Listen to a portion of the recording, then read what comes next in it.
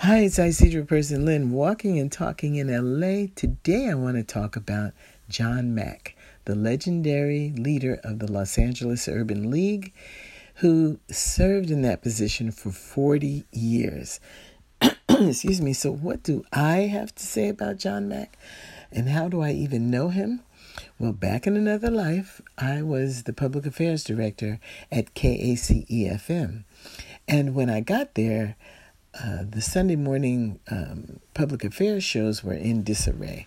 There were too many people not showing up, canceling, coming late, leaving early. Can you imagine being on a radio show and they just wrap up at 8:45 when the show ends at 9? So what are you supposed to do? Dead air is not good in radio. John Mack was very professional. When the Urban League had their time, he made sure everything was in order and we knew what was going on and who his guests would be and all that.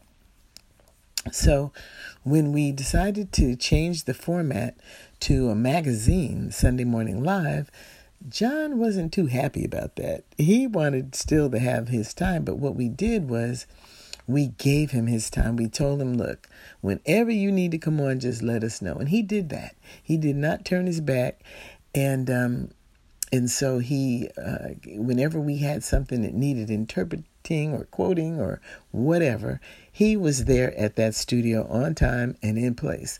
There were times when he called us, of course, if there was something that Urban League was promoting or whatever it was going on.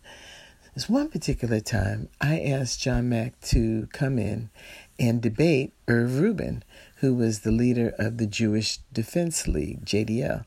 And this man was such a colorful,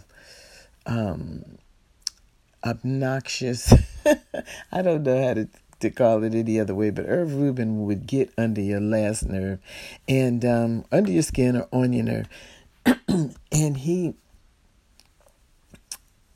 always had something to just prick into the black community for whatever reason. He liked to prick our skin and watch us bleed from the things that he would say.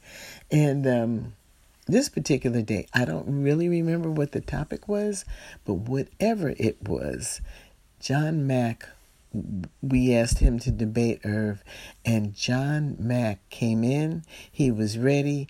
He fought the good fight, but Irv got on his last nerve. He plucked it good.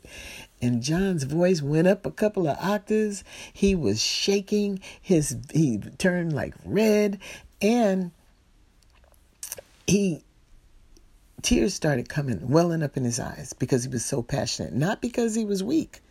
It was rage. He was furious. He was in the studio. Irv was on the phone. Thank God.